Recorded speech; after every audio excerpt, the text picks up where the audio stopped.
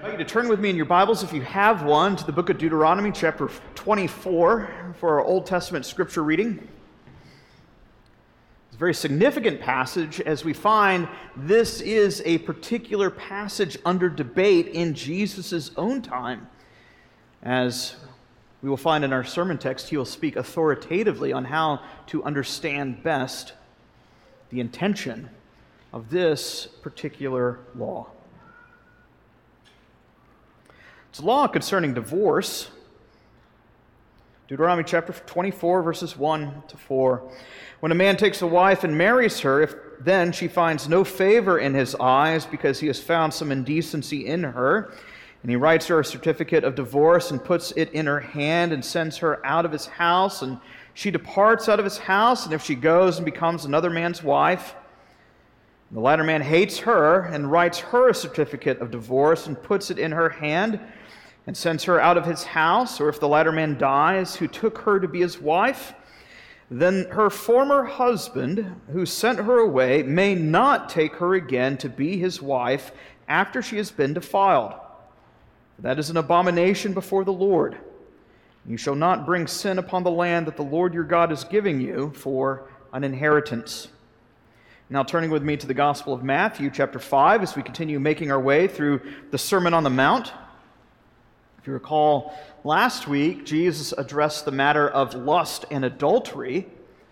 And this week, Jesus continues and brings us to the next logical consideration as he considers the matter of divorce and adultery. Matthew chapter 5, verses 31 and 32. It was also said, whoever divorces his wife, let him give her a certificate of divorce. But I say to you that everyone who divorces his wife, except on the ground of sexual immorality, makes her commit adultery. And whoever marries a divorced woman commits adultery. These are hard sayings. We cannot understand what Jesus is saying unless we give due diligent attention to what it is that he says. And even then, we cannot have any hope of understanding Jesus' clear statements apart from the work of the Spirit given to illuminate us, that we might believe and understand. Let's pray. Our gracious God and Father, we pray that you would open up our eyes to hear your word, and that you would convict us of our sin when necessary, that you would remind us of our duties where required, and that you would be gracious to us in all things. We ask in Christ's name, amen. Just a few years ago, I remember seeing in the news and on social media where a prominent evangelical pastor and relationship guru had announced on Instagram that both he and his wife were divorcing. There had been no marital infidelity, there had been no abuse, no abandonment. They wanted to make those things abundantly clear. Rather, they wanted in this Instagram post speak of their divorce as some sort of bittersweet celebration of sorts. And they said this. They said, we are writing to share the news that we are separating, and we will continue our life together as friends. It is with sincere love for one another and understanding of our unique story as a couple that we are moving forward with this decision. We hope to create a generous and supportive future for each other and for our three amazing children in the years ahead. I think in older days, saying that you would be sharing a sincere love for one another and creating a generous and supportive future for your family would actually consist in a committed marriage, not in an announcement of divorce. And yet this is the day and age in which we find ourselves, both within evangelical circles and without. Even in Hollywood, we read of celebrity marriages that will end with these kind of celebratory announcements as they declare that they are in the midst of a conscious uncoupling. To quote one power couple in Hollywood, claiming that they had simply fallen out of love. More and more, as marriages are seen as little more than business contracts enacted to provide a tax incentive, we find that marriage is treated more and more like something like a car lease. You sign up for it for 3 or 4 years, And then it's time for the contract to expire, for you to trade in your old model for something new and perhaps younger. We read of divorces as celebrations where the divorces are being declared of having no particular real grounds. We have simply grown apart, they say. We have become different people. We have fallen out of love, and yet they declare and remain, quote unquote, best friends, committed to raising their children separately, together. All while pretending as if divorce is not violent, as it rips the one flesh arrangement in two and brings harm not just to the couple, but to the children and to all those around it. In our text this morning, Jesus addresses the matter of what we might call today no-fault divorce, as it was a common feature in his own day as well. Even the religious celebrities we will find of his own day had hailed no-fault divorce as keeping in accord with Scripture. Here, Jesus calls that out for what it is. He calls it out as sin, a sin that will perhaps even lead to further adultery. Now, I need to say right off the bat here that Jesus is not saying here everything that is to be said about divorce. And that's why I had us read the Confession of Faith, chapter 24, earlier. There are particular grounds for divorce, and there are particular cases in which people are allowed to remarry. Here, Jesus is really addressing one particular instance, the matter of what we call no-fault divorce. And this is because the debate has arisen over how best to interpret a particular matter in Jesus' own day, how best to understand Deuteronomy chapter 24. And of course, this is going to raise a number of questions. I'm letting you know now I'm not going to give you all the answers, because we find that as we make our way through Matthew's gospel, it raises a series of new questions when we get to chapter 19, where the disciples themselves come to Jesus and say, okay, well, if this is true, what about X? And I think it's best that we leave those questions for when we get to Matthew chapter 19. Here, Jesus is teaching us our basic multiplication tables before we have to deal with differential equations. Here, Jesus is addressing the matter of no-fault divorce, and in doing so, directing our attention to what marriage really is, and how low a view so many of us have of marriage, and how high a view the Lord himself holds the estate of marriage for the purpose for which it has been given. So I'd like us to consider two particular things this morning. First, I would like us to consider the case of no-fault divorce. You'll see that in verse 31. And then finally, we will, in verse 32, consider the case of a faulty remarriage. So the case of no-fault divorce and the case of a faulty remarriage. He's not speaking about all remarriages, but a particular instance and a particular case. Well, as I've already said, in Jesus' own day, there's a big debate over how to interpret Deuteronomy chapter 24 among the people of God, particularly as it relates to the matter of divorce. That was why we had our Old Testament scripture reading coming from Deuteronomy 24 this morning. If a man takes to himself a wife and he discovers any indecency in her, let him write her a certificate of divorce. Well, among the rabbinical schools of Jesus' day, there were two particular camps, two distinct ways to interpret this particular passage. On the one hand, there were some who said this, well, a man can divorce his wife if he finds any indecency. The emphasis falling on the word indecency, and that word indecency kind of being a catch-all term for sexual misconduct. If you recall, Jesus last week, as we looked at verses 27 to 30, Jesus talks about how broad a scope the seventh commandment applies in terms of adultery, as it bears down not just on the act of adultery, but on so many other forms of sexual perversion. On the other hand, there's another group, perhaps the more popular view of Jesus' own day, where the emphasis was not on indecency, it was on the adjective used to describe the indecency. A man can divorce his wife if he finds any indecency. In this particular camp, those would say, well, if there's anything that a husband finds indecent about his wife, for instance, if she burns the dinner, he doesn't like it, he can kick her to the curb. If he no longer finds her attractive, well, he doesn't find her decent looking enough, he can kick her to the curb. All he has to do is sign a certificate of divorce. Say that this is no fault of her own, you go on your way, and everybody can live happily ever after separately. On the one hand, this conscious uncoupling sounds somewhat merciful. Consider a couple who might be always at each other's throats, and they finally say, hey, look, you know what, neither of us have cheated on one another, but this just doesn't seem to be working out.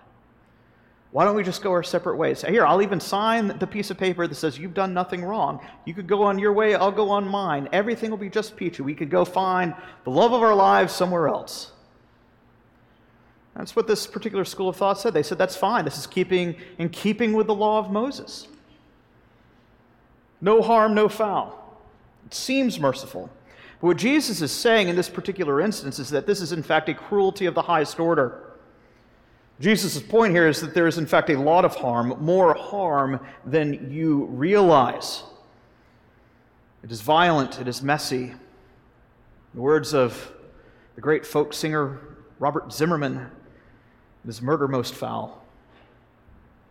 I mean, to consider the situation in the ancient world, typically a man would get married around the age of 30, and his bride would typically be around 14, 15 years old. And coming in this particular culture, the woman was likely illiterate, would typically not work outside of the home. She's barely a teenager. Most would not have an extensive dowry. If they did, they could perhaps live on that if they were kicked to the curb. But by and large, most women, if they found themselves in this situation, where would they have left to go? You think about that. It's not like they have a bachelor's degree to fall back upon. They can start working and taking care of themselves. Even though they have the certificate of divorce saying that they've done no wrong, anybody who's ever been the victim of divorce, anybody who has ever been the family of a divorce knows that there's a certain stigma, there's a cloud that hangs overhead.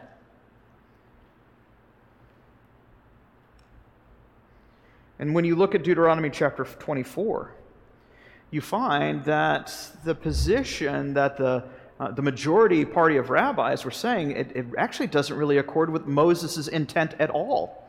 Moses actually here is giving the law in a way to protect the vulnerable, not to give an excuse for the husband to kick his wife to the curb so he could find a better cook or a much better looking bride.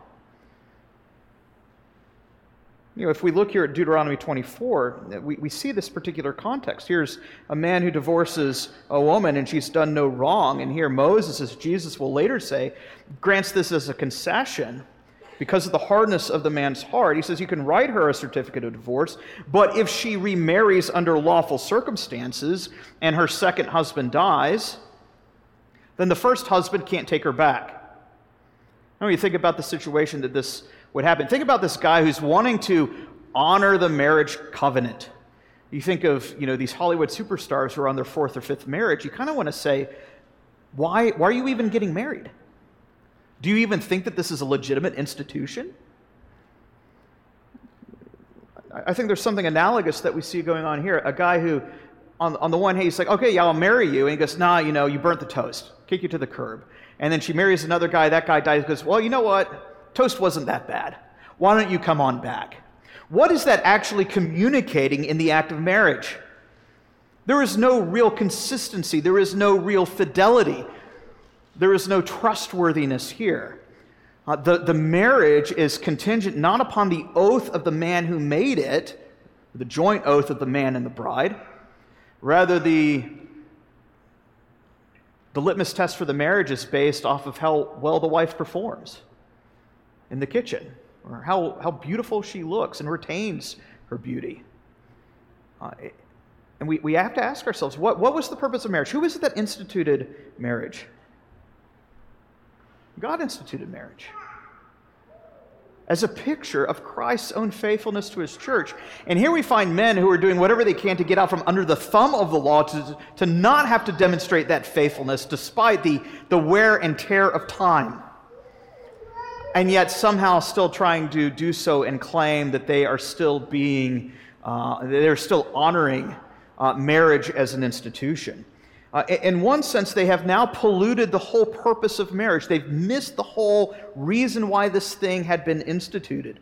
Now, in Jesus' own day, the question had ceased to be, how does this law in Deuteronomy 24 protect the estate of marriage? How does this law do justice to ensuring the safety and the protection of the vulnerable of society? And now the question had become, what can a man legally get away with and not be counted as an adulterer? Is it just sexual indecency? Or is it any indecency? And that's what Jesus is attacking here. And that is the particular view that Jesus is setting within his crosshairs of those who have begun to strain gnats and pervert the righteousness of God and the dignity of marriage. These men who have now made new cultural norms and adapted them in such a way that it has twisted the Word of God from its initial intent and purpose. That's the context here. And so Jesus is addressing, he says, you've heard it was said, if a man wants to divorce his wife, just let him write her the certificate of divorce. You've heard it was said, no fault divorce is fine, essentially is what Jesus is getting at here. But I'm here to tell you it's not fine. In Deuteronomy 24, in this particular debate, it's not any indecency, such as burnt toast, but rather the indecency that Moses had in mind was that of sexual indecency. That's why Jesus talks about the grounds for divorce as it relates to Deuteronomy 24 being that of sexual immorality. And of course, again, keeping in mind verses 27 to 30, Jesus already talked about how broad a scope that is, how a husband can violate the marriage covenant, not simply by the act of adultery, but through so many other forms of sexual perversion as well. Again, this reminds us that marriage did not originate with the civil government. Marriage is pre-government. Read your Bibles. Marriage begins in a garden. It begins prior to the fall. The government, the civil magistrate, is not instituted by God until after the fall. Here, God institutes marriage at creation before any state government had been erected. Marriage is something that God joins together. This is not simply a bare contract. Again, Malachi chapter 2, which we had read earlier, when a man and a woman vow to lifelong marriage, it says here among the people of God that God makes these two to be one, and in that union, he gives them a portion of his Spirit as the bonding agent, as it were. I think this has tremendous ramification for how we think of marriage. You see, if this is true, if a man divorces his wife following the law of the civil magistrate under this no-fault divorce principle, how does God view it? Does God simply recognize the law of the land and go, oh, well, I guess I need to take a step back, just to approve it for what it is? Now, I want you to consider this particular situation. You have a young couple who are married fresh out of high school. They have fallen in love. And however, after a few years, they have fallen out of love. And one day the husband is just simply sick of fighting and he wants out. He has not committed any act of infidelity, neither has she. They simply want a clean break. And so now the divorce comes. She is divorced, though she was married right out of high school. She has nowhere left to go. Her family has long since been deceased. She never went to college. She never worked. She meets a nice guy, however, and he takes her in under his wing, and they get married. Look what Jesus says here in verse 32 in that particular situation. What has become of this woman? She is now guilty of adultery. We have to let that sink in. There's really no way to get around Jesus' statement here. It is a punch in the face. Look at that. Whoever divorces his wife on unbiblical grounds, again, he's not speaking of the fact where divorce within the context of sexual immorality, but a man in the midst of that no-fault divorce scenario, she leaves, remarries somebody else. She is now considered an adulteress. Why? Consider the situation. The husband and wife have been joined in marriage the first husband. There's no biblical grounds for divorce, even though the state recognizes it. God doesn't recognize it. So here's a woman who leaves because the husband has sent her away. She's married somebody else. Because that initial bond has not been severed, she is now guilty of committing adultery because that first marriage was in fact still legitimate in the eyes of God. You see, this is the reason why Jesus condemns false teaching. We say, that is hard. That is hard to hear. And yet this is the very reason why Jesus condemns false teachers over and over and over again. Because when the blind lead the blind, it is not simply the blind leaders who fall into the ditch.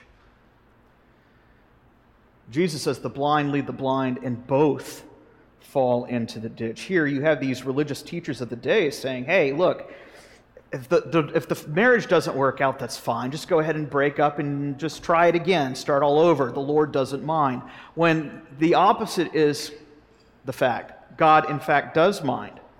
You have a man who wants to kick his wife to the curb so he can pursue other ventures. He now opens her up. He makes her vulnerable and puts her in the position where she might, in fact, commit adultery. From top to bottom, here are all who have failed to recognize the significance of marriage and the things that violate the marriage covenant. Just because a state might sanction no-fault divorce does not mean that God does.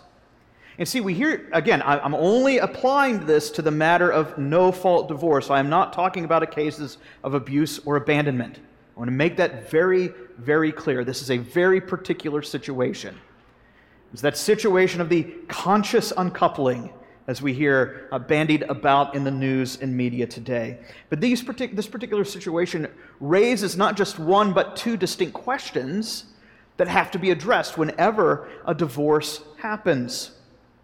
First question that the elders have to assess, if this happens within the church body, is, was the divorce biblical, and if so, on what grounds? Is there a guilty party? Is there an innocent party? Are both guilty? Or is just one? But it gives rise to a second question. Are both parties or either party allowed to remarry? And it is certainly true that there are certain occasions where the divorced party is allowed to remarry. But in this particular situation, Jesus actually says it is not okay to remarry because it makes you liable to the charge of adultery. A man cheats on his wife, they get a divorce. The wife who has been cheated on is perfectly free to remarry in the Lord. She is perfectly free to sue for divorce. According to our Confession of Faith 24:6, the wife who has been abandoned, such willful desertion in such a way that neither the church nor the civil government can rectify it. You have to address whether or not in that particular case is she able to remarry. But here Jesus is making the point that in that no-fault divorce scenario, since there has been no sexual immorality, that even the one who has been the victim of divorce is not allowed to remarry unless, of course, the prior, her first husband dies, or he himself remarries. You see how these things get really complicated really quick?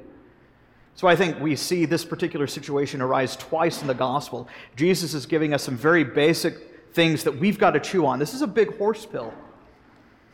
But I think the reason he does this is because he's teaching us how lightly we have treated marriage as an institution. Jesus is not saying anything new here. He's pointing his hearers to the original intent of the law. And all throughout Scripture, all throughout the Old Testament, the driving thrust of the Old Testament is this: God hates the violence of divorce. Anyone who has ever been the victim of a broken home knows exactly how violent it can be. It gets bloody, it gets messy. Those are the terms used to describe so many divorces that take place. And rightly so, because a divorce takes that one flesh union of man and wife that has been made one by a portion of the Spirit as God says in Malachi chapter 2, and has now ripped it in two. It upends and disorients not only the wife, but the children as well. Again, listen to what Malachi says, for the man who does not love his wife but divorces her. Notice that contrast there. What is the opposite of love in this statement? The man who does not love but divorces. In other words, what is divorce but an act of hatred?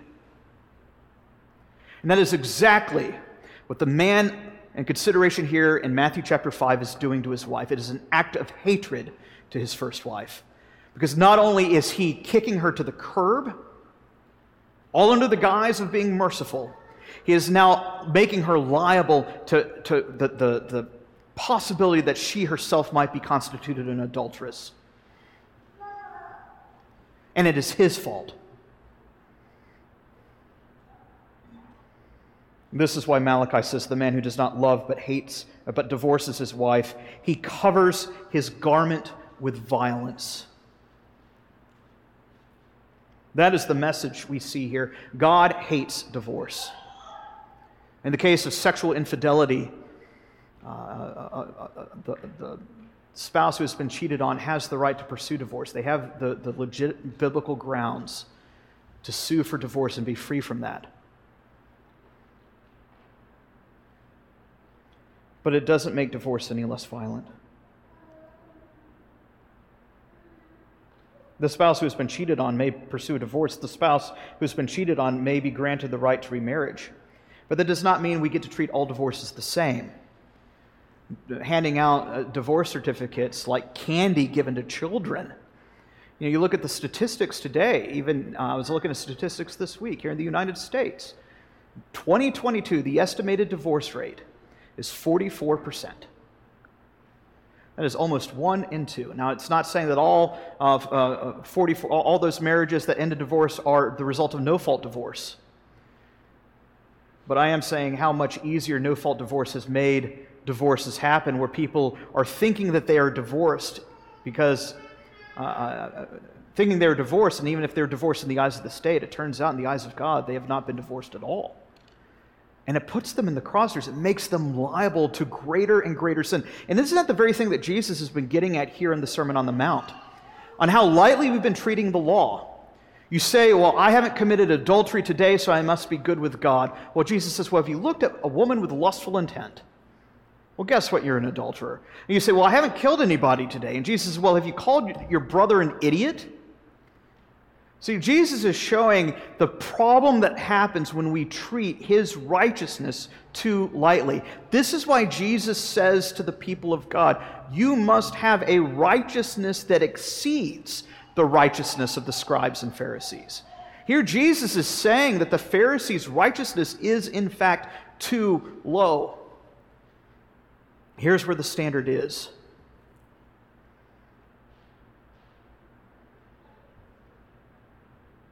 I think it shows us how low a view we have of marriage. Just because you and your wife are at each other's throats does not give you the right to leave her.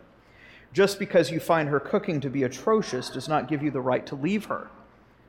Perhaps the better solution is for the two of you to maybe take a cooking class together. Just because she's getting old, pruny, and fat does not give you the right to send her away. Why? Ephesians chapter 5. God had instituted earthly marriages as a picture, as an evangelical witness to a watching world of the relationship of Christ to his church. And praise the Lord, we don't have a Savior who kicks us to the curb the first time we end up burning the toast. How awful would that be to have to hear of the good news, allegedly, of one who says he loves us one day, and then the next moment he loves us not. Where the basis of that marital bond is not the oath that was made on the wedding day, but the changing circumstances and the rising and falling ebb of one's emotional feelings towards one's spouse. Jesus does not love us in the same way that we see so many husbands loving their wives here in the West. And perhaps the most common imagery we in fact see in the Old Testament is this. God's relationship to his people as that of a husband to his bride. When you read the book of Hosea, the church has played the harlot, has acted the role of a prostitute. And even though the Lord says he has every right to divorce her, and as he contemplates it, Hosea chapter 11 says, "How can I give you up, O Israel? My heart recoils within me at the thought. My compassion grows warm and tender. I will not execute my burning anger, for I am God and not a man, the Holy One in your midst, so I will not come in wrath." Here, the great news of the gospel that we have is we have a God who loves his people in such a way that he will not kick us to the curb, even on account of our own infidelities. Why? Because as he has said, because he is not like us. We are so fickle in our love. We are so fickle in our affections towards one another. And that's why we have to treat marriage such higher, where marriage cannot be based off the ebb and flow of how much we love our wife's cooking, or on how pretty we think she is. I remember I had an old pastor who once said at a wedding, he says, "Your wife's never going to look more beautiful than she is on her wedding day." That's good on your wedding day, but it's all downhill from there. Because she's going to get older. And guess what? Your love for her cannot be contingent upon how good she looks in that wedding dress. There is something more substantive at play here. Your word must be your bond, which is the very thing Jesus is going to get at next week on oaths and vows. Because the very thing that we are called to do is to mirror our Savior. In commenting on this passage, J.C. Ryle says this. He says, "This passage, if anything, teaches us our exceeding need of the Lord Jesus Christ's atoning blood to save us." Perhaps you are hearing this, saying, I'm guilty. Woe is me, for I am a man of unclean lips. I am this particular man or woman here in this particular situation. What should I do? Well, let me simply remind you of this, that divorce is not the unpardonable sin. The Lord's mercy runs far and wide, and he says that if we confess our sins, he is faithful and just to forgive us of our sins and to cleanse us from all unrighteousness. And this he demonstrates in the giving of his Son as the great bridegroom of his bride, the one who promises that he will never leave us or forsake us, the one who promises that he will never divorce us. Who is it that could bring a charge against God's elect? It is God alone who justifies. Therefore, we are convinced that there is nothing in heaven or on earth, in life or in death, that can separate us from the love of God that is found in Christ Jesus our Lord. Jesus' own exhortation here is in one sense this, to have our marriages begin to reflect the very purpose for which it was intended, that it would reflect Christ's own unbreakable love for his church, that it would not be based on fleeting emotions, affections, or passions. Let us pray. Our gracious God and Heavenly Father, we do thank you for your word, and we thank you that you have given marriage as a great blessing. And yet with the disciples in chapter 19, as they hear this word, they say, "Lord, if this is the case, who here would ever get married?" We pray that you would rouse us from our slumber, that you would give us sober hearts and minds as we contemplate the importance of marriage and the vows that we had taken to care for and love our wives. May we not treat them with disdain. May we not treat them flippantly, but love them, even as Christ loved his bride, even as he loved them unto death. We ask these things in Christ's name. Amen.